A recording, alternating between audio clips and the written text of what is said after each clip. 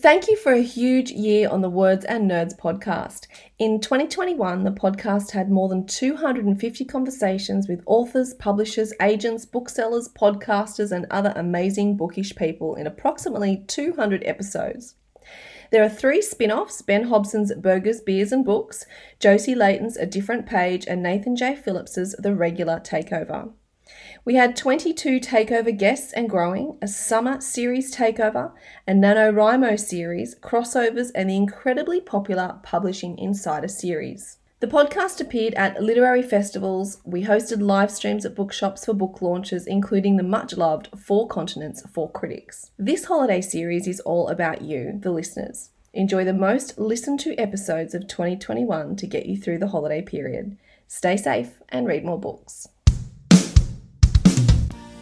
Danny, thank you so much for having me back, and it's a joy to be back. And I believe you put a good spell on the journey of Boy Swallows Universe about 2 years ago, and I've never ever forgotten how kind and generous you were to have me on early on, when Trent Dalton and the world of literary fiction were pretty strange to each other, and I was very touched that you took the time of day, and it's so cool that you took the time of day again. I feel like I'm part of the Words and Nerds family. You guys are so amazing and lovely, and such a family of amazing literary lovers and creators and people who advocate. Oh, thanks so much for your questions, engaging with the novel, and for everything you're doing. I know the podcast is hugely, hugely loved, so you're a gem. I think it's awesome the work that you do. You know, we're out there in this pool of like however many writers there are in this country, and we're all trying to get our book to the surface. Podcasts like this enable us to do that,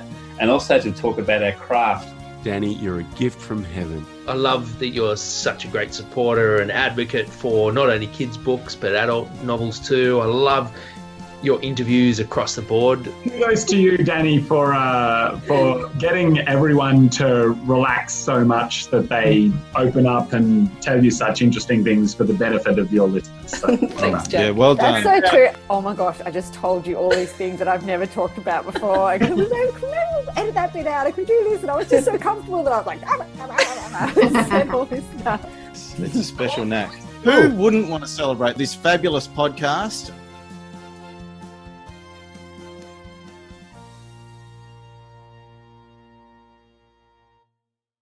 Welcome to the Words and Nerds live stream, 4 Continents, 4 Critics, Favourite Crime Novels for 2021 Part 2. I'm your crime-loving host, Danny V. After popular demand, this brainchild of our friend Craig Sisterson is back. Last time, the big discovery for many of us was S.A. Cosby's Blacktop Wasteland, and I'm eagerly awaiting the new one, Razorblade Tears, which is on order currently for me. Since our last live stream, I also discovered Paul Cleave and have recently read The Quiet People, which is my crime recommendation for today. Welcome, crime lovers watching live. The video will be available on the Facebook page afterwards if you weren't able to catch it now, also available as a podcast episode. But we love to see you live. So if you are watching, please use the comments, interact with us, tell us what you think, give us your fave crime novel picks, comment on the ones that our wonderful critics are talking about. I'd love to read out your thoughts. Without much ado, because we've only got an hour to crack through as many favourite crime novels as possible, can I welcome my critics to introduce them? Here they are. It's lovely to see you all again.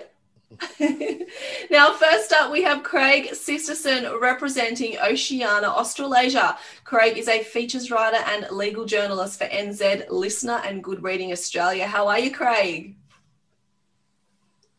You're on mute. It's not a Zoom meeting, someone's on mute. That's all right. I just had to practice my lines before I went live. No, I'm very good. Thanks, Danny. It's always a pleasure to talk about great books with great people, and we have some amazing people here with us today, so I'm really stoked. We do. Super, super excited. Next up, return critic Io Onatade, representing UK Europe. Io is a CWA Red Herring Award-winning freelance crime fiction critic and commentator. Welcome back, Io. Lovely to see you. Thank you so much. I had a lovely time last time we did this, and I'm really looking forward to the books again this time around. Me too. I can't wait to see what I'll discover this time.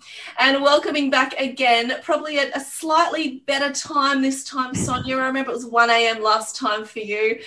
Sonia van der Westhuizen, representing South Africa. Sonia is a reviewer for print and online publications in UK and South Africa, regular contributor on Crime Fiction Lover website, and Naya Marsh Awards Judge 2021. Welcome back. Thank you, Danny. It's nice being back, and I'm very excited to share everything with you, and we'll hear what everyone else has to say. So. And to see if we have any crossovers, because last time we had a couple of little bingos, didn't we? That was fun. I'm waiting for those. Me too. We'll say bingo. And for double whammies. That's it. And for the first time joining us as a new critic, Alex Segura, representing North America. Alex is a contributor to Best American and Mystery and Suspense. So lovely to welcome you today to our live stream. Thanks for having me. Alex is also an amazing crime novelist who people should really get all of. Thanks. Yeah, I was going to say I write books mostly. I wouldn't say I'm a critic, but I do read a lot, so I have opinions. And we love those opinions. So that's great. Now, like I said, we've got an hour to crack through this. We're going to try and have a little bit of structure, but I'm sure there'll be lots of conversation, which is the fun part. And while you're talking, I'm not, checking my socials. I'm just checking the comments, all right, to see if anyone's wanting to chip in as well. So I'm going to be one of those people who give you the wind up if you're going too long, like at the Oscars or the Logies, so we can crack on with as many books as possible. But I'll try really hard not to be the fun killer, all right? So let's go. Craig, you're up first. Let's do this. Oh, really? Oh, okay. Why not? I was look at Io's reaction. I tell you what, Io, I'm not going to do the one you think I'm going to do. Oh. I'm not going to do the one you're going to presume that I'm going to do, and we thought we were going to fight over because we fought over the same author last time. Like last time. Yeah. I was expecting to go last, so I assumed Io was going to snake me again anyway. But I'm actually not going to. I'm going to go with a different American author who I've discovered for the first time for myself this year, though I had heard of them before. And this is a book called Dead of Winter by Stephen Mac Jones.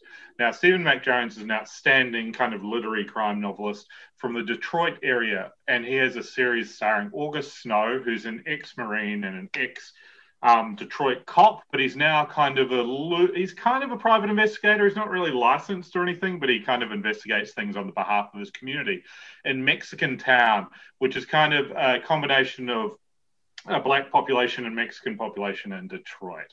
And this is the third in the August Snow series. It was the first I read. It came out this year. It's called Dead of Winter. And basically, August gets called in to try and help a local company that's in trouble. They're getting strong-armed by some people who want to buy out the company. The owner's dying. He wants to leave it to his kids in the community, but he's worried about all these things going on. August starts kind of investigating that. And it's just a terrific novel. Stephen is a beautiful writer. He writes beautiful sentences. He writes beautiful paragraphs and chapters. He writes exciting action. And it's dark, and there's some violence, and there's lots of humor too. You'll laugh, but you'll also be kind of like tense at other times. It's just a brilliant, brilliant book. So much so that, as all of us, I think, we read so much during a year that we don't get a chance to read a lot of the same author in a year because you're always reading so many other people. I immediately went and bought the previous two books in the series and read all three within a month, even though I had awards judging and other things to do. He's that good. Stephen Mac Jones, Dead of Winter. Check it out. There you go, Io. I'm open for you. Is that going to be my new S.A. Cosby, Craig? He's another outstanding African-American crime. I highly recommend it. All right, Io, you're next. He didn't steal your book, did he? Well, no, he didn't actually. I was keeping my fingers crossed. And I have got to say that my favourite book so far, well, one of my favourite books, and it's going to be on my favourite list, is Sean Crosby's second book, Razorblade Tears. I can't wait. That's the one I thought she would think I was going to do. Yes, I was keeping my fingers crossed, hoping that Craig wasn't going to mention it. It's outstanding. And as much as I loved Blacktop Wasteland, I think this is even better. Wow. Yes. Wow. And it's about two guys, one black, one white. They're both gay. And they get married to each other and they get killed. And you've got the fathers, and the fathers themselves are not too good. and you've got this story of how the fathers are trying to sort out their own feelings about their son's sexuality, their own feelings towards each other, and also trying to find out who murdered their children. Wow. And in some ways, it's incredibly harrowing, but in some ways, it's also so well written. And it's not often that I find an author that has written 2 books, one after each other, that actually knocks my socks off. And with Razorblade Tears with Sean Cosby, definitely. And I will say to anybody, if you haven't picked any of the books up, please do so. It's getting so much love on social media as well. Like, I think once you pick up a Cosby book, people are just obsessed with it. So I can't wait to Razorblade Tears, especially I knew nothing about it. I like to not read blurbs. I like to just go, be surprised. But now what you said about it, oh, my heart, can't wait. Sonia. Can I just add one line since I left the door open for IO for that? Because I was going to open with Razorblade Tears. Thank you, Greg. A friend of mine, Professor Liam McElvany, who's also an incredibly fine crime writer, he's a Scotsman in New Zealand, actually shared the listener article that I wrote about Sean this week. It's being published down in New Zealand, so I haven't seen it, in person. And it reminded me, because I actually wrote it about 3 or 4 months ago when I did the interview, that I used a line which I really liked, is that he is ferociously poetic. As Sean Cosby is ferocious. He writes brilliant prose that's just so much energy, but there's beauty amongst the violence. And then what's better than that? What's better than that, really? I'm just going to head to socials before we head to Sonia. We've got Ashley, is loving the Nancy's, or Nancy Business, of course, and we've talked about RWR's fabulous novel there. We've got a number of people who are like, yes, I'm reading Razorblade Tears, loving it. That's Janet and Linda, and Kirsten is also looking forward to Razorblade Tears as well. We've got a couple of people tuning in from rainy Auckland, and people going on walks as well as they're listening, so that's pretty cool too. So got a few people chipping in, and I'll keep updating us as we go along. Sonia, you are up. Yes. I think I'm going to start with one that's an obvious choice for me, and I have a suspicion Craig and Io might have it on their list, so I'm going to be a bit sneaky, but maybe I'm wrong. And that's Femi Coyote's Light Seekers. Oh, okay. Okay, so who has it? Hand up. It's a bingo. So, yes, those of you who haven't heard of this yet, it's a Nigerian author, and it's set in Nigeria, obviously, where 3 students are burned to death by an angry mob. And this isn't a whodunit, but a why-done-it, because there's a psychologist that's being asked by one of the fathers to investigate the case, and is also an expert in crowd control, or in crowd behavior at least. So we know who killed them, we don't know why, and then the question is asked, what leads to people taking the law in their own hands, and what are the underlying issues which cause them to do this? It's a wonderfully written book. It's atmospheric. It's very tense. Its tension builds up throughout the novel, and it's more than 400 pages, but it's an easy read despite the topics. And I think that takes some skill to do. I love his writing style, and I'm really looking forward to what's next.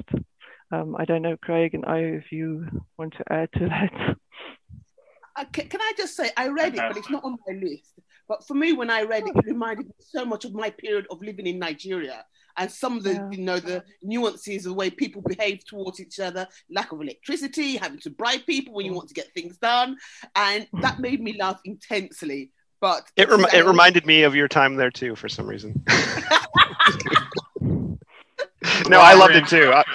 I blurbed the book. I felt so like I'd gotten a gift when I got to read it early. It was really fantastic. There you go. All 4 of us have read that one and liked it. And I love the fact of a why done it. I think that would be very difficult to write, because that why done it has to be really compelling. Yeah. Now, just before we head to you, Alex, we've just got some people asking about authors and books, but we will post all the books that we talk about at the end. So don't worry if you miss them.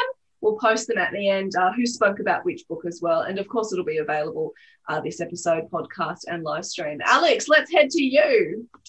Well, it's interesting. I'm learning about the shell game involved here as the rookie, and I'm trying to see if I can hold my own. I had Razorblade Tears on my list, and I guess I'll talk about it a bit later. And I didn't have Lightseekers on my list, but I loved it as well. It's hard to pare it down to just 5 books. But the one that I want to talk about is The Other Black Girl by Zakiya Dalila Harris, which is a debut, if I'm not mistaken.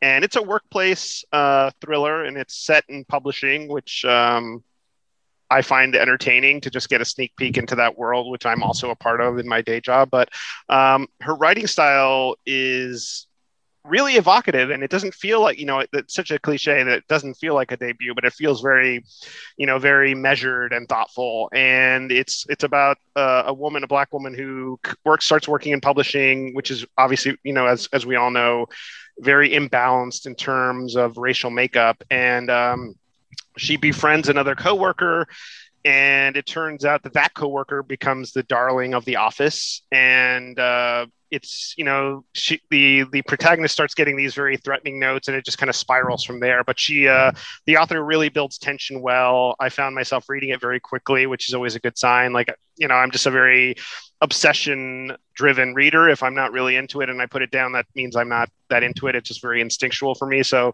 I read it in a couple days. I thought she did a fantastic job, and I'm excited for whatever she's working on next. And I think you've hit the nail on the head, Alex. I think because we read as a group so much, I don't know how many books you guys read, but it's a lot. And I think now, if this book is going to grab you. And if you have to keep saying to yourself, I've got to read that book, I've got to read that book, it's very different from the one you just need to power through, right? And that feeling is just, you can't replace that feeling of I have to finish this book. I love that. Yeah, when it jumps outside of homework and you start feeling it, reading it for pleasure, even if it is homework, quote unquote, like a blurb or a review or something, that's unbeatable. And it really, that's why we got into this, I think, as readers.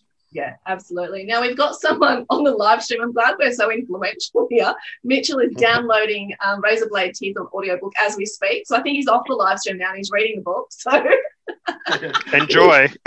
It's like what we like to hear. Don't blame you.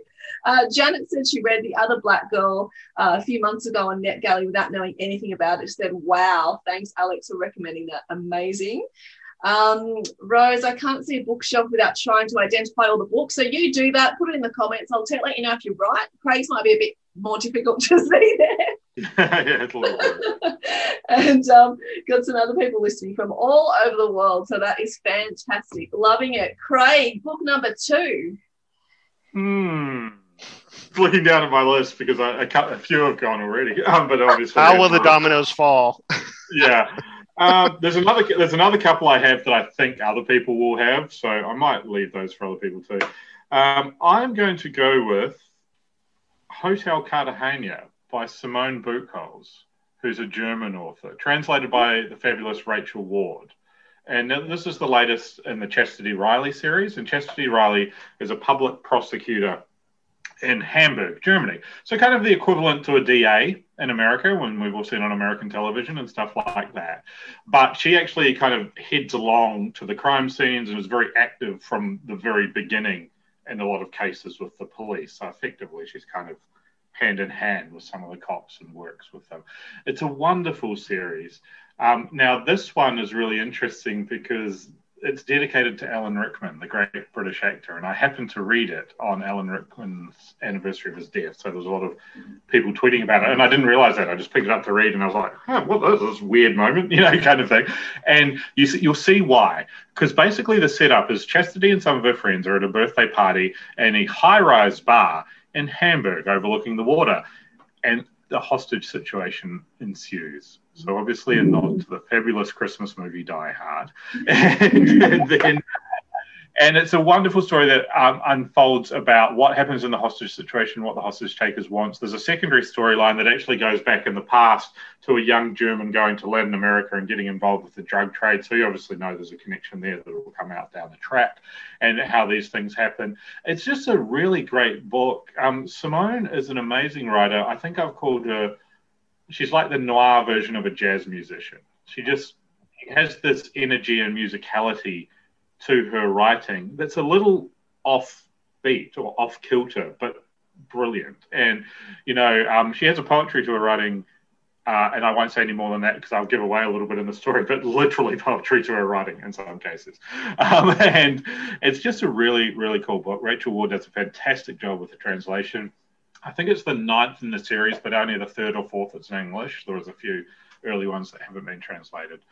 And it kind of brings Chastity's arc to kind of a new point as well. So Hodo Cartagena by the German bestseller Simone Bukov, translated by the wonderful Rachel. We're getting lots of comments from listeners about, who wrote this book that we're talking about. All will be posted afterwards. We promise it'll be all over the socials, so don't worry if you missed it.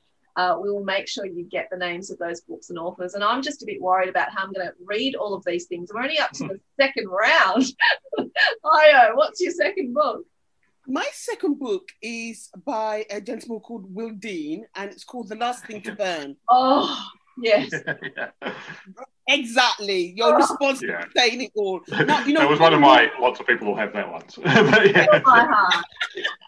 Now, Will normally writes a series, the Tuva Moodyson series, but this is his first standalone novel. And it's all about, it's set in a remote farm filled with lingering dread. And it's all about this woman who's literally been kidnapped by her husband. And she's literally not allowed to do anything by herself. And it's quite chilling, and this deception of human trafficking. And it's one of those books where, on the one hand, you want to know what happens, and on the other hand, you're also afraid to turn the pages. And it also does make you quite sorrowful when you're reading it and thinking, when you think back of all this stuff that is happening to not solely women, but to people full stop. But it's incredibly well written and incredibly moving. And I would say, even if you don't read his series, read this. This is phenomenal, Io. And I spoke to Will, and I just love, he lives in the middle of this forest in Sweden. It's just amazing. But that book, can I tell you, I read it in one sitting. I sat down at 7 o'clock preparing to read for about 20 minutes. I did not leave the lounge until I finished it. Maybe I grabbed a cup of tea, but it was really fast. And at the last page, I found myself at the edge of my lounge. You know the cliche of edge of your seat? I was there, and it's one of my perfect books. Did you close down the place, or? Oh, I couldn't, and then I think I cried. And then I went to. Yes, I did. It was just, it was just one of those books that you think, my God, really? Yeah, it's brutal. Yeah, grabbed me by the heart and then threw it out the window. Great choice, Io. Sonia, what's up for you? Up next, I have something from Japan. I don't know if any of you have heard this. Bingo! Is that a bingo? Really? I wasn't expecting it to be a bingo. Anyway, so you guys already know this is quite a ride, no pun intended. So if you Google this book, the first thing that you'll find is the movie that's about to be released, or not, well, soon, with Brad Pitt and Sandra Bullock. I would recommend you read the book rather, unless you're a fan of Brad Pitt and Sandra Bullock. But it's just a great book, which is wacky and absurd, and it's an offbeat action crime thriller where everyone is trying to reach the end destination alive, and the only way they can do it is by outwitting each other. At times you kind of confuse and think, what's going on? Because it's just utter chaos at times, but somehow it works. And it's about 5 assassins on a high-speed train from Tokyo to Morioka. Okay. Triple bingo. So yes, it's a fun read. Well, it was for me. It's got a lot of humor in it. It's not your typical Japanese crime thriller. It does have some quirkiness to it, but it's more like a American style, I think, action type, which is why it became a movie, obviously. So yeah, it's humorous, it's entertaining, it's got a cast of crazy characters, and it's a fun read. Right. We've also got someone watching right now, Grant, a huge listener of the podcast, who said Bullet Train's amazing, just finished it a couple of weeks ago and could not put it down. And Janet, thank you. She said she's loving this show. So I think we've all got our online book orders at the ready to press. All right. Well, let's stop while we're on top, I guess, you know. Yeah, my next choice is Arsenic and Adobo by Mia P. Manansala. And I'm not, just to be upfront, I'm not a cozy reader, but this book is the first in a new cozy series. And the protagonist is coming back home after a bad breakup, and she gets involved in her family business, which is the restaurant business. And you know, she's getting dating advice from her aunt. It's very lighthearted but funny, you know, lighthearted and funny, but also full of really three-dimensional characters. And I found myself really immersed in the world. And Mia's prose is so thoughtful and well done. And of course, there's a murder, but it's a cozy, so it's not a gruesome, gritty murder. And she handles it really deftly. So I could tell, you know, she's a fan of the subgenre, and she executed it really well. And I finished it quickly. Now, you know, that's been the theme. You know, I read it quickly, and I was also eager for the next in the series, which was just announced. So, yeah, I liked it a lot. I wasn't expecting to. I mean, I was expecting to like it because Mia is a friend, but it's not really my space usually. So I was happy to kind of get pulled into something different. Books that surprise you. There's nothing better than that. Yeah. A quick question before we start with round 3. Have we seen any trends in 2021 of crime novels? Is there a trend happening that we've seen or noticed? Do you want to think about that question for a minute and come back to it? I don't want to call it a trend, but I want to see more of it, which is more diversity in terms of authors and their voices and sharing their stories. I hate to call it a trend, so I don't want to do that, but I think it's something that's important and should continue. And it's something I'm always mindful of when I'm reading a new author, like, is this a new voice, and how can I, you know, better engage with different stories and different settings and different, you know, backgrounds. And that's just important. Yeah, that's beautiful. I think it's getting better. It's getting better here in the UK. It's not as good as it could be. Yeah. And I think in America, you are a step ahead of us when it comes to the number of Black and minority writers that you have. But it is not as bad as it used to be, but it could be better. Yeah, it could always be better. I think there's always room for improvement. And, you know, I think that's just, you know, the landscape is changing, which is good. Yeah, absolutely. And needs to as well. Does anyone else want to chip into that question that I just hit you with? I agree with Alex. That's the biggest trend I've seen in the last few years in terms of it's long overdue, and it seems to be rapidly accelerating, but we're still playing catch up, but it's long overdue. And I mean, it's only a few years ago, and Io and I have discussed this before, where Io said to me after she went to a Bouchercon that she was the only Black person in the room was her, Walter Mosley, and Gary Phillips, and they were the only ones there out of like over 1,000 people, you know, kind of thing.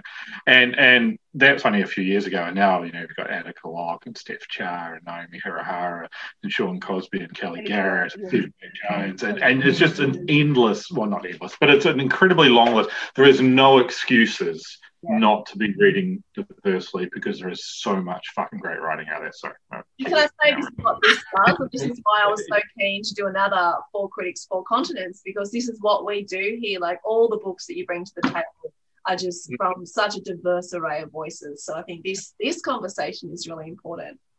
And we're seeing more translated fiction too. Sonia's been great at picking up a lot of that, and some of the others of us have as well. But it is, you know, so it's not just ethnic diversity. There's like language diversity and different. For sure, yeah. And we're seeing more Japanese crime fiction. We're seeing more Latin American crime fiction. It's not just the Scandinavian translations, you know. And there's Italian. Make, you know, your experience richer when you're reading these stories that aren't always your own. All righty. Great. Book 3. Cut a few bingos. Let's see if we get some more. Yeah, I have at least 1 or 2 other books that I think other people might go for as well. But which one shall I go with this time? I might kind of snake you, Danny, because I actually had this on my top 5 list to talk about. Is I'm going to talk about The Quiet People by Paul Cleave. Yeah. Now, I'm a long-time admirer of Mr. Cleave. I think he's an absolutely outstanding writer. In fact, a few years ago, I used to say that it was kind of him and Adrian McGinty were the 2 authors who I thought were bloody outstanding. People who read their books loved them. Critics loved them. They won awards, but they just weren't widely, like, you didn't see them in bookshops a lot for whatever reason, you know, kind of thing. Then Adrian had The Chain come, and that's been magnificent. Paul's a huge seller in France and Germany. Does well in other places, but his books are not that been available in the UK in bookshops for various reasons. And he's been an Edgar shortlist. He's won the Knives 3 times. He's won a French crime writing prize. This is his, I believe, 12th novel. And it's kind of cool. It's a little bit meta in that it's called The Quiet People. And it's about a crime writing duo, a husband and wife team. And they're kind of mid-list authors, so Paul gets a little bit out there about publishing and being a mid-list author and going, success and failure and all that kind of thing, which is nice. And they have a son who has some difficulties, kind of is on the spectrum and stuff like that. He's 7 and 8 years old, and he vanishes. And at first, the police and the public treat them as victims, but very quickly, within a day or so, they're like, hang on, these are people who at festivals over the years have said we could get away with murder, and it's all laughing and banter, but obviously the laughing's cut out of the news clips that are shown of them saying that they're so much smarter than the cops at festivals and all this kind of stuff. So the heat starts getting turned on them by the cops, by the public, by the media, and everything else. And in the midst of all this, Cameron's trying to work out what the hell's happened to his son and where he's gone. Though, can we trust Cameron? Because Paul's written unreliable narrator books before as well. So can we trust him or not? And it's just a hell of a ride. And Paul is an amazing writer. Like I said about Stephen and we mentioned about Sean, is that they just write, their prose crackles, like it crackles like a campfire. There's this dark energy to it. And it's just beautiful prose, really tense story. He takes you to some really emotional places. Paul will take you to the edge and then nudge you a little further where you're kind of going, oh, fuck, kind of thing, and then kind of pull you. And it all comes together beautifully, and he'll twist things and you think you've seen it, you kind of see it, and then there's another twist. It's just that he's an outstanding bloody writer. He should be someone that's stacked high in every bookshop and people have really readable, easy access to. The Quiet People by Paul Cleave is currently out in New Zealand and is coming out in the UK, the US, and Australia later this year. I highly But in the meantime, I just read Whatever It Takes. Jack Heath sent it to me saying that I would love it, and I absolutely adored it. It was another one where I just neglected my life to read it. So while you wait, you can grab that one. That's the theme. Ignore your life, just read your book. Yeah. And Craig, just what you were saying about his writing, I was just blown away. Like you said, we read a lot, but his writing not only does all what you say, but it is so clean. Like, how does such clean writing do all of that? Like, it just blows my mind. So yeah, it's definitely stolen my heart in the writing sphere. And I spoke to him on the podcast, if you want to catch that. And we spent basically an hour just giggling. Really. He's really funny. I listened to that interview last weekend. It's an amazing interview you guys had. That was really cool. We spent most of it laughing, and I had to edit it out because I didn't think that'd be very exciting to listen to. Now, we've got some people saying, yes, Paul Cleave is great, love selling his books. People are a bit scared of there to be red pile after this what we've already spoken about. They're getting a bit of anxiety about that. And people are just, they are. And someone said, Craig introduced me to Paul Cleave. That was Janet. So great stuff. And this is what we do here. Amazing. Fiona has quoted us. We're going to get this on a T-shirt. Ignore your life, read a book.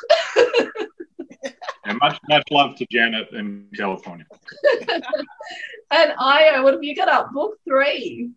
Book 3 is called the Oxford Brotherhood, and it is Lewis Carroll, Alice in Wonderland. Ooh. Now it is by a gentleman called Guillermo Martinez, and he's written 2 other books. The first one being, I've got some notes here, called The Book of Murders, and then The Oxford Murders, which was made into a film.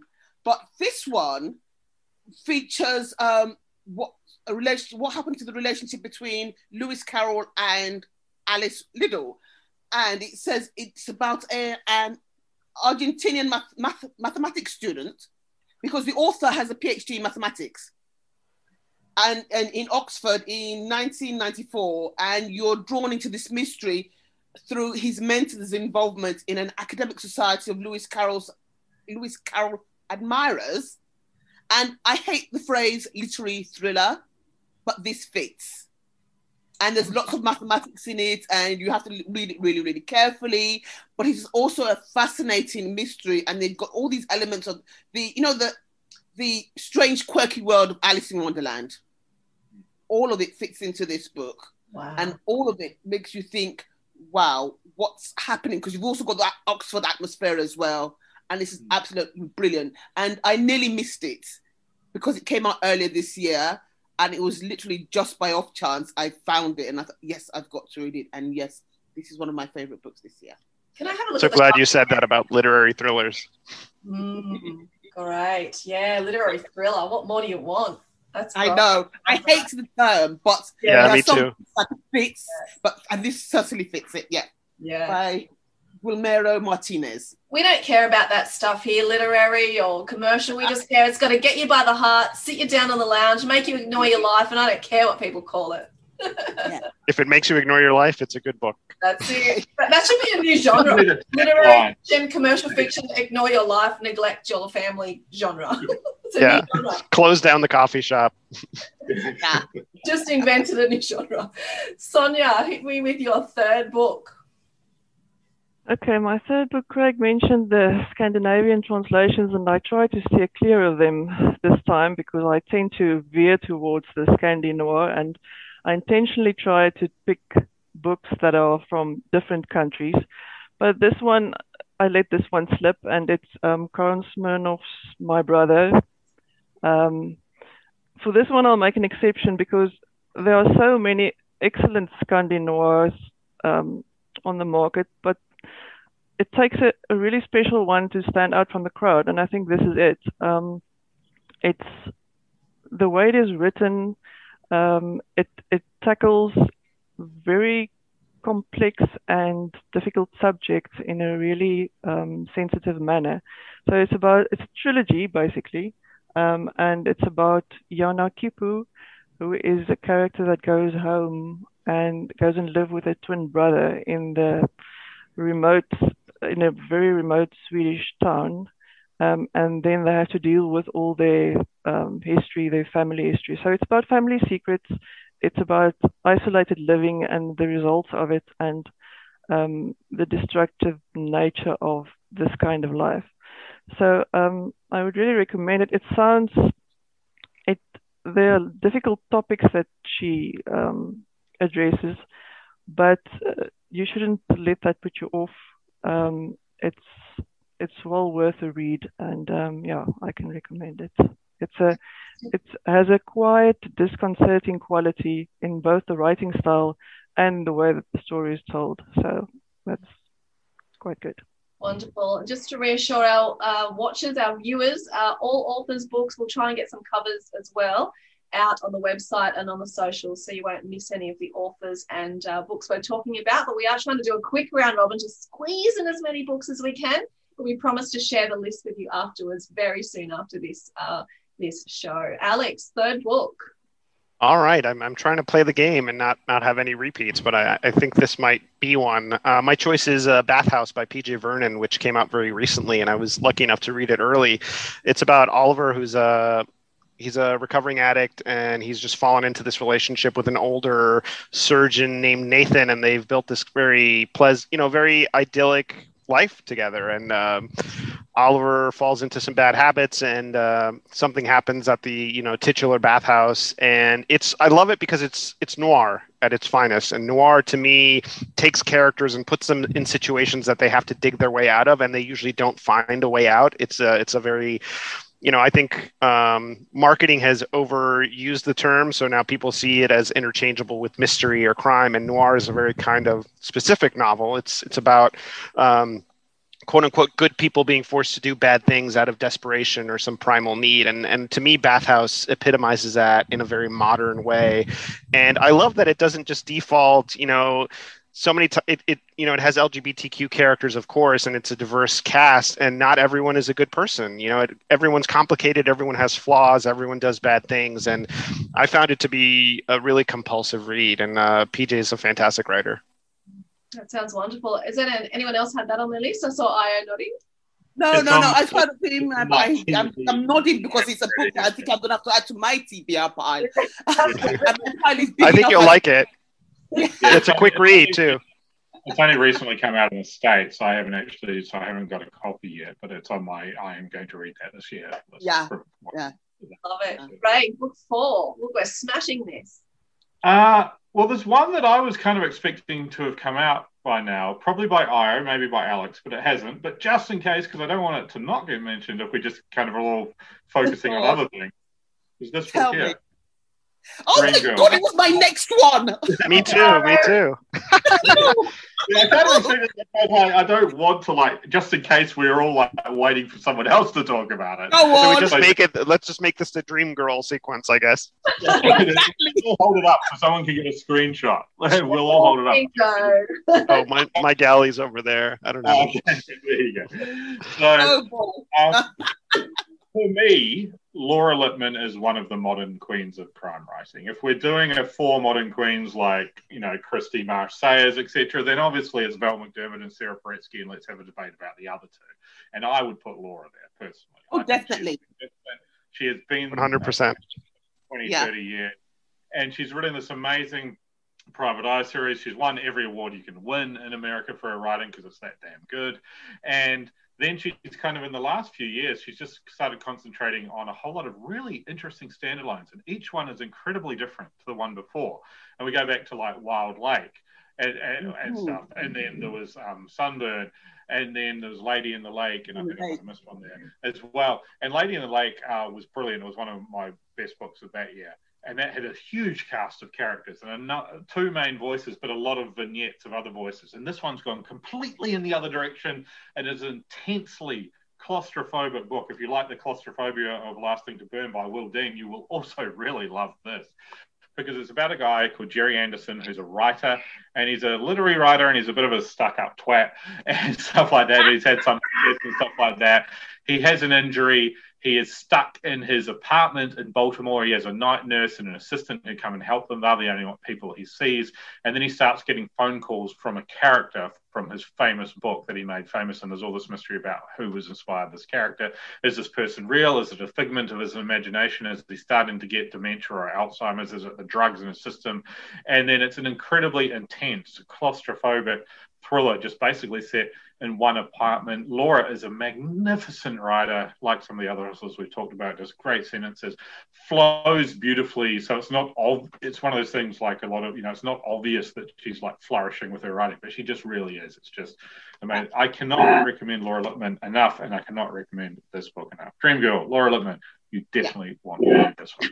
And I think you mentioned Laura Lippman last time too, Craig. I'm sure of it. I know. I'll probably talk to you about her when we've maybe done an interview about. I think she's amazing. Last year she didn't. I think Lady in the Lake was the year before. Oh, okay. So we didn't talk about it for 4 Critics last year, but I've definitely talked about it before. Yeah. And Janet has said, of course, Linda. And Linda Lee has said, Dream Girl, yes, with lots of little claps after it. So they're in agreement with you. So it was like a bingo, bingo, bingo, bingo. Whammy across the board with the audience as well. There you go. Tic-tac-toe. 3 out of 4. Bingos with the viewers too. That's fantastic. Io, book 4. I'm going with True Crime Story by Joseph Knox. Ooh. Now, this story, when you read it, it's all about this girl who disappears. And then there's another girl who tries to work out what happened to her. But you've also got Joseph involved in this investigation. So it's a bit of a blend of like true facts and the story. And you kind of like, well, what happens to those girls who go missing? And what happens to Zoe Nolans of the world? And we've got in the early hours of Saturday the 17th of December 2011, Zoe Nolan, a 19-year-old Manchester University student. That kind of like spooked me out a bit because my niece went to Manchester University and I thought, no, this is not happening. Walked out of a party taking place in the shared accommodation where she had been living for 3 months. She was never seen again. 7 years after her disappearance, struggling writer Evelyn Mitchell finds herself drawn into the mystery. Through interviews with Zoe's closest friends and family, she begins to piece together what really happened in 2011. But where some versions of events overlap, aligning perfectly with one another, others stand in stark contrast, giving rise to troubling inconsistencies. Shaken by the revelations of Zoe's secret life and stalked by a figure from the shadows, Evelyn turns to crime writer Joseph Knox, who is the author of the book, to help make sense of a case where everyone has something to hide. Zoe Nolan may be missing, presumed dead, but her story is only just the beginning. And when I was talking to Joseph about this book, because when I interviewed him and Oliver Norek, one of the things he was saying was that when he was writing the book, when you read it, you get all these email conversations and text messages, and sometimes you think, is this actually true, or is this actually a story? Because there's literally at the front of the book, and I'm not going to read the disclaimer up, but there's a disclaimer at the front of the book where Joseph says something along the lines of, my publishers are saying they don't want to have anything more to do with me after this book. And it was frighteningly scary, and I couldn't really make out the first time I read it whether this is actually true to life. It was only after I'd spoken to Joseph I realized, no, this is not true to life. That phrase, that disclaimer. However, the book itself is one of those books where you think to yourself, what actually happened to this girl? And how did Joseph and Evelyn Mitchell become so entwined with one another? Because it gets to the stage where he literally has to cut her off. And then in the end, he starts feeling guilty about cutting her off. And what happens? Wow. Sounds amazing. Yeah, definitely. Sonia, book 4. I think we're going to get to book 5, everyone. So this is a good one. I hope so. Okay, I'll talk fast. My next one is a book I think that went below the radar, or maybe I'm just moving in the wrong circles. But it's Diamond Hill by Kit Fon. I'm not pronouncing his name correctly, probably. And it's about a heroin addict that goes to Diamond Hill, which is a real neighborhood, or used to be a real neighborhood in Hong Kong in the 80s. And basically, this neighborhood was a slum at that time. And before, in the 1950s, it used to be known as the Hollywood of the Orient. And this is the place where all the Bruce Lee movies were made and where lots of these movies were set. So it's based in reality, which makes it interesting. And the author himself, he lived close to this neighborhood. So, and you can feel it in the way that he's depicting his characters. They are extremely vivid. And basically this heroin addict is hiding or living in a nunnery in the middle of the slum.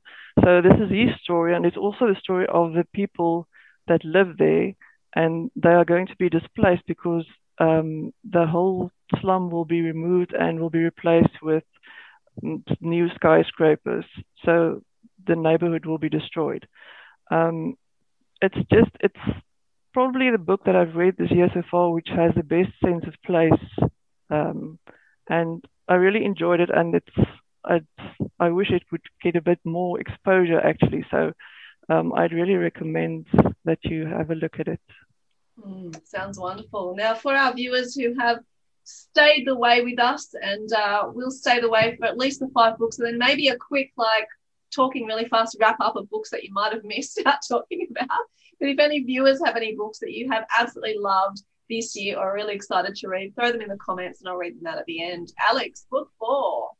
Book 4. Yeah, I'm trying to keep it different, but the discussion of setting is so true. I used to write a PI series, and I love the genre, obviously. Laura Lippman is on my Mount Rushmore of PI writers and just writers in general, but my choice here is Runner by Tracy Clark, which is the latest in her Cass Raines PI series about a Black Chicago homicide cop turned PI. And the thing that Tracy does so well is, and what I love about PI novels and crime novels in general, is the sense of setting and the sense of exploring a city and not just getting the tourist kind of 101, but actually being taken to the places and corners of a city that you wouldn't see as a tourist, that you're getting the real native experience of what it's like to live in Chicago, for better or for worse. And, it has a lot of the elements that classic PI fiction has, the missing child, the problematic mother trying to reclaim her place with the family. But Tracy does it so smartly. She adds so many unique twists to it that it makes it really compelling. And I think it's just the series as a whole. I'm an in-order reader when it comes to PI series. I have to start from the first one. And I've been reading the Cass books since the beginning. And this is by far the best, which is saying a lot. Wow, fantastic. Couple of, just so we don't get too caught up at the end, a couple of suggestions here. Ashley's got I Loved Digging Up Dirt by Pamela Hart. A New Zealand author, Jacqueline Bublitz, Before You Knew My Name. We've got a couple of agreements on that. Fiona Leach's Murder on the Menu. and a great Japanese author, Natsuo Kirino, Out, which someone read recently and loved, and Tusard by Belinda Lyons Lee. It's not really crime, but reviewed as crime by some. That's Gel Cell. Fiona's excited for JP Pomare's new novel, The Last Guest. I just received that. I've just started it, so it looks amazing. Next month, so I can't talk about it yet. Kirsten's, I read Charity Norman's The Secrets of Strangers, and more recently Nikki Crutchley's third book, The Murder Club. Both books are amazing. And Sandy Barker, I love discovering new crime thrillers and always start at the beginning too. So there's some suggestions from our viewers. Keep them coming. Book 5. We'll make this the last book that we talk about with some depth. And then afterwards, you quickly just have 30 seconds to sprout out all the books you didn't get to speak about. Book 5, Craig. Yeah, I'm kind of looking at 3 different ones I had down here, and I'm kind of thinking maybe I should have left Laura Lippman to one of the other 2. Then I could have talked about it. But, that's the game. That's how it was. I just would like to say a shout out to both Charity and Nikki Crutchley, so Charity Norman and Nikki Crutchley, who just got mentioned. They're both Kiwi authors. They were both just yesterday longlisted for the Ngaio Marsh Award. So both of those books actually came out last year. They were both just longlisted for the Ngaio Marsh Award yesterday. So congratulations to both of them. They're both very good books. Right. 1, 2, 3. Oh, bugger it. Let's go with this one. Nancy Business by R.W.R. McDonald. It's an Australian, it's a New Zealander based in Australia and a Kiwi in Melbourne. And he won the Ngaio Marsh Award for Best First Novel last year for a book that came out the year before, and this is the sequel to that. And this is about an adolescent Asian New Zealand girl called Tippy Chan, so her father's Chinese and stuff, so she's a Chinese New Zealander, and her father dies in a car crash, and then it's a small town mystery. The Nancys is because her and her gay uncle from Sydney and his boyfriend, who come to look after her in the first book, called The Nancys, set up kind of a mystery solving club just to kind of get her through her grief, and because it's fun and they all love Nancy Drew books. And then her teacher ends up getting murdered, and of course they try and solve that in real life, and that's the first book. Now this one happens a few months later. It's the anniversary of her father's death, and then a bomb goes off in their town. And everyone thinks it's the local florist that's done it, but there's some things about why did he do it, or did he really do it? Is someone else involved? Is there a second bomb, or is the threat still out there? And the Nancys have to deal with that. The couple from Sydney, her uncle, who kind of looks like Santa Claus, and then his fashionista boyfriend, are kind of on the rocks and having trouble because of the grief caused by the first case. So it's an incredibly funny book. There are so many laugh out loud moments, and yet it's a really deep kind of meditation on grief and loss and death at the same time as being incredibly funny. It's like this camp riot dealing with some amazing serious issues, but it was such a light touch.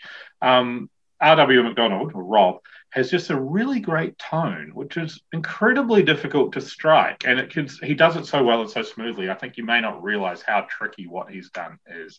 It's a really cool book. It's out in Australia and New Zealand now in paperback. I believe you can get an audiobook, perhaps ebook, overseas. But if you're in Australia and New Zealand, you definitely want to get this. And if you're overseas, maybe see if you can get it on audiobook. Those characters, Craig, the uncles particularly, I just adore them so much. Love it. Book 5. Book 5 now, it is called Edge of the Grave by Robin Morrison, and it's an historical book, and I quite like historical crime, and it's also a debut. And this book has already been longlisted for the McIlvenney Prize, as well as being shortlisted for the Bloody Scotland debut novel. And I've read it actually kind of like 3 times, because I'm also reading it for the Historical Writers Association debut crown, which I chair. And it's set in Glasgow in 1932, and it's all about influential shipbuilder who's found with his throat cut. And you've got this police inspector who has to look for the answers, but it's in this dark, murky underworld. And as Alex was talking about noir earlier on, this is very, very noir. It is dark, it is broody, it is wonderfully written, but it's also quite brutal. And you have this police officer trying to work his way through gangland Glasgow with severe difficulties. And it's an absolutely fascinating novel. And for a novel that is a debut, it just makes one sit back and think and say, wow.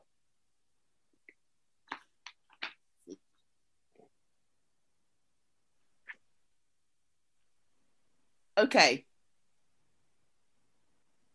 Sorry, my mute was having issues. Sonia, book 5. Book 5.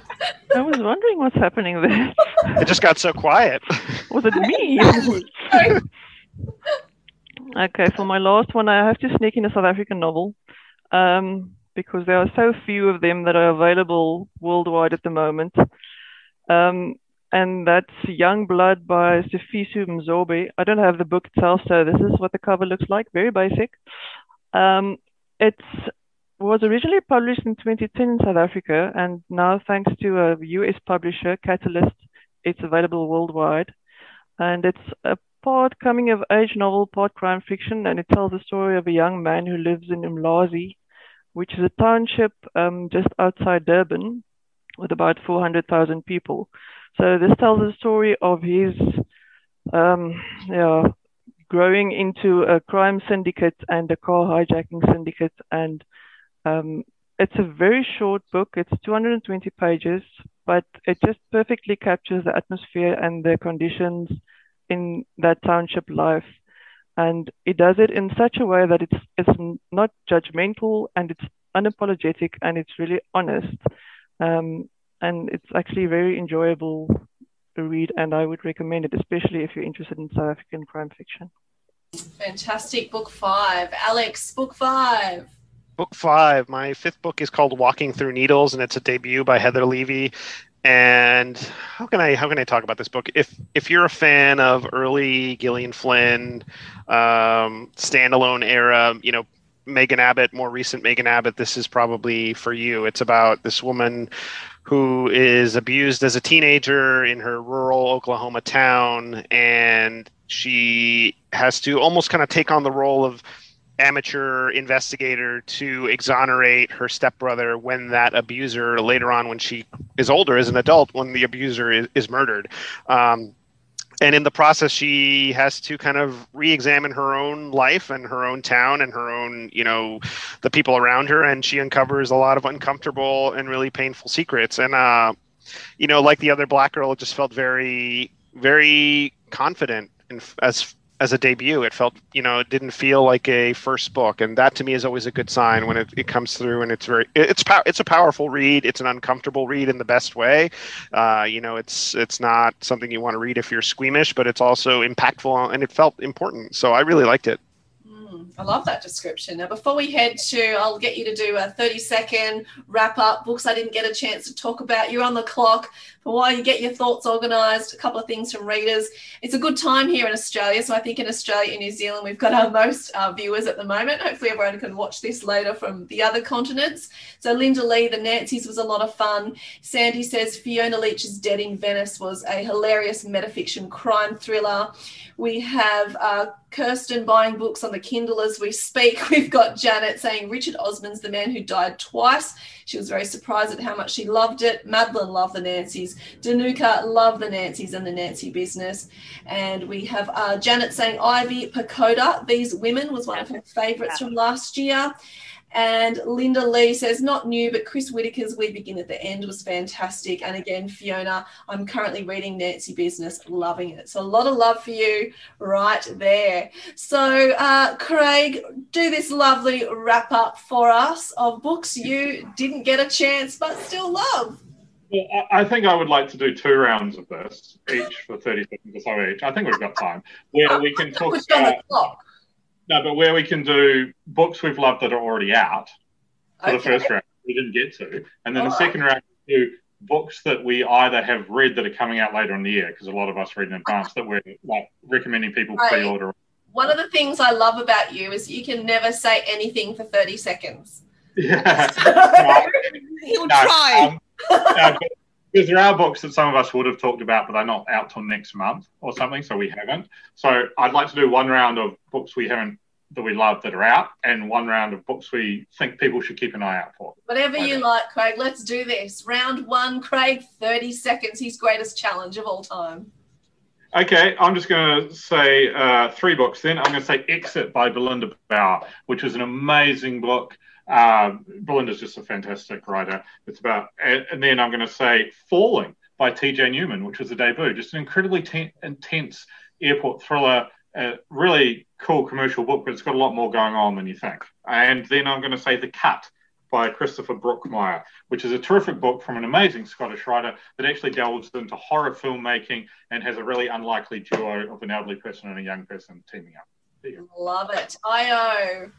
Okay, I've got 2 books. I haven't got 3. I've got Slough House by Mick Herron. So if you've been reading the Slough House series, you will love this one. And this has got more to do with the aftermath of the Novichok poisoning. And you know what Mick is like. He's very up on point, very up to date. And you have these laugh up moments. My second book is called Murder, the Biography, and it's not strictly a crime book. It's more about the history of the law of murder in the UK. And the way it is written, it is very, very readable. It takes you from where the law of murder starts and how it's progressed, and it is very up to date, and it covers quite a lot of recent cases. And it's by a lady called Kate Morgan. So if you're interested in the history of murder, and the way it has changed along the years and all the different cases that have come into it, pick up this book. Fantastic. Thank you. Sonia, your turn. I've also got a few, but first is Sarah Blau's The Others. She's an Israeli author, and I really enjoyed it because she takes the social expectations to have children and turns it into a crime fiction novel about serial killers. It worked for me. And then Little Rebel by Jerome Leroy, which is out now. I think we just made the cut. Very short, 77 pages. So it's a quick read, and I highly recommend it. And then I think I have 4. Heatwave by Victor Justin, which is also a French author, and it's also a very short novel. So actually those 2 count as 1. And then Will Carver's The Beresford, I can also recommend. So that's my list. Thanks. Right. Sonia, I think you've realised that there are no rules here. Yeah, no, I've given up. We just make them up as we go along. Alex. I just want to preface this by saying I'm all about preparation, so I did not prepare a list of books that had not come out. So I'm not gonna I'm gonna carve out my own path. But I just want to echo Sean Cosby's Razorblade Tears and Laura Lippman's Dreamgirls. I love both of those authors. I think both books are fantastic, and they would have made the list if somebody hadn't beaten me to it. But a few rural noirs I loved. Chris Offutt's Killing Hills. He's done a lot of memoir and a lot of literary stuff, but this is his first crime novel, and it's fantastic. Another, Laura McHugh's What's Done in Darkness. It's just a great noir set in the Ozarks. Jonathan Ames' The Man Called Doll is a really classic feeling LA noir, but Ames has done a bunch of television and other novels, and it feels very modern and of the moment, which is great. Fabian Nicieza's Suburban Dicks is a funny debut. Fabian's written a lot of comic books like X-Force and X-Men and Captain Marvel, and this is his first mystery novel, and it's hilarious, it's well plotted, it's well crafted, he's great.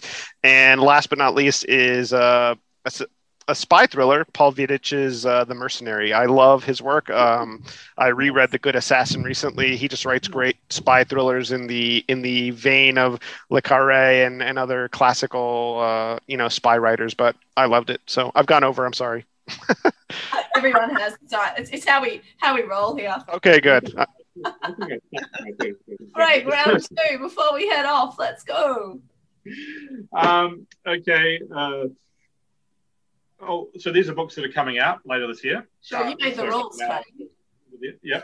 So I'm going to make. You can follow your rules. Been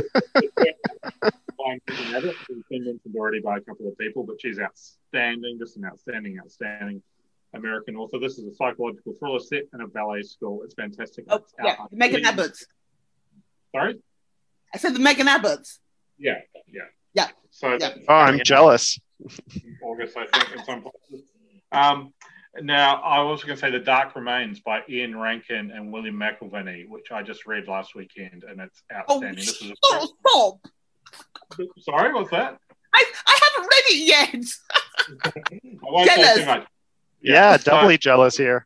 was started by the late great William McIlvanney, who's the godfather of Tarda Noir, who wrote the Laidlaw trilogy in the 1970s that pretty much influenced Val McDermott's Niece Minor, Ian Rankin, and all the other Scottish writers that have followed.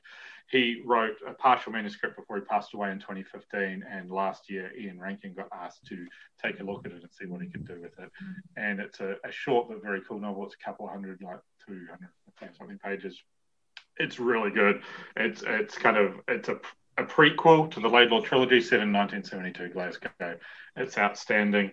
Also, definitely get The Last Guest by J.P. Murray. He's one of the most outstanding new voices in Australian and New Zealand crime fiction. He's a Maori New Zealander who lives in Melbourne. And this is a brand new author to me. It's called Private Prosecution by Lisa Ellery. I believe it comes out in Australia in September, and she's a new debut author. And I had the chance. I actually read this many months ago because, weirdly, the quote on the cover is actually from me. That's the first thing I did. I didn't know they were going to do that, but there you go. There you go. It's always cool when that happens. I love that, Greg. Well, thank you. That was wonderful. Io, do you have anything to add to this conversation?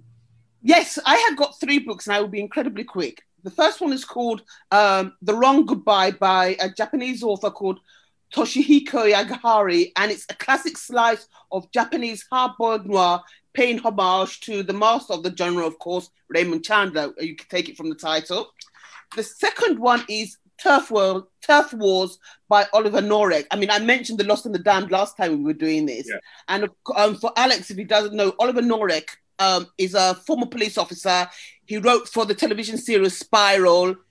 Absolutely stunningly well-written book, and they just page turners. And lastly, but no means least, is a book called Sunset Swing by Ray Celestine. When his first book came out, it was absolutely brilliant. I think it won the CWA. Was it the historical dagger or the debut? I can't remember which. But it has Louis Armstrong as a character, and it was supposed to be a trilogy, but now it's going to be a quartet. And those are my 3 books. Wow, fantastic! Thank you, Sonia. I've also got The Wrong Goodbye, so snap there. Then I'm looking forward to reading How to Kidnap the Rich. It's out already, so it doesn't really count. Sorry, Craig. And otherwise, Intimacies by Katie Kimura is out later this year. Clark and Division by Naomi Roro. April in Spain by John Banville was also on my list. And then there's also The Secret Lives of Writers by Guillaume Musso, which is a French author. So that's just my quick list. Fantastic. I love that. Fantastic. And Alex? My list is not quick, but I will try to be brief. I'm looking forward to the new Megan Abbott. That is a literary event for me whenever she has a new book. I'm also looking forward to The Missing Hours by Julia Dahl, who wrote a great series set in New York, and this is her first standalone, I believe, and she's a fantastic writer. A few other series books that I'm looking for that I've read and enjoyed. Laurie King's latest Mary Russell book, Castle Shade. Walter Mosley wrote an Easy Rollins book, Blood Grove. I also really loved Light Seekers. I know that came up earlier. And Michael Nava's latest Henry Rios book, The Burning Plain, was fantastic. Just a really great series. And Carolyn Kepnes's You Love Me, which is part of the You series, which is also a TV show on Netflix. Just really page-turning stuff. So, yep. Fantastic. I'd just like to add a slight announcement, and people can probably see the red-covered book behind my shoulder. It's Winter Counts by David Hesker Wombley-Wyden, which I talked about last year, and Steph Char raved about as well. That book is now coming out in Australia, New Zealand, and the UK later this year. It was only available in hardcover. So that's one for everyone outside of the US to look forward to later this year. You will be able to get it everywhere else in the English-speaking world. And so I think it's September in the UK and potentially October, November in Australia, New Zealand. Winter Counts, that's a must read. It's a great book. Thank you. Thank you so much. And thank you, viewers, wherever you're tuning in or wherever you will tune in, either watching this live stream or listening as a podcast. It was lovely to engage with you, to hear your enthusiasm as well about books. And, you know, you guys here, you 4 critics, are just amazing. You're so enthusiastic about the books. You bring so much to the table, so much to all of our to-be-read piles that are ever growing. And we appreciate that greatly. I didn't know if we could top last year's, but we absolutely did. So thank thank you so much for doing that. And I can guarantee that there will be a 4 Critics, 4 Continents Part 3. I don't know when, but I guarantee that we'll do this again. Point of order, Danny, weren't we going to see if we might do 5? Yes, might be 5. I'm glad I didn't bring the party down as the new person. Hopefully you'll see the 4 of us and perhaps someone from Latin America or Asia. Yes, we're always trying to expand what we read and what we recommend to people. And like we said before, very importantly, trying to expand those diverse voices. So we are in the background trying to expand our continents and our critics, and we'll see how we go with that. But as always, thank you so much. Brilliant crime critics. It always brings so much to the table. Craig, Io, Sonia, Alex, thank you so much for taking time out today. And like I said, live stream available always on the Facebook page and as a podcast, wherever you are in your corner of the world. Please stay safe. The best advice I can give you is to ignore your life, grab that book and just read it. Happy reading, everyone. Thank you so much. Bye. Bye. Take care.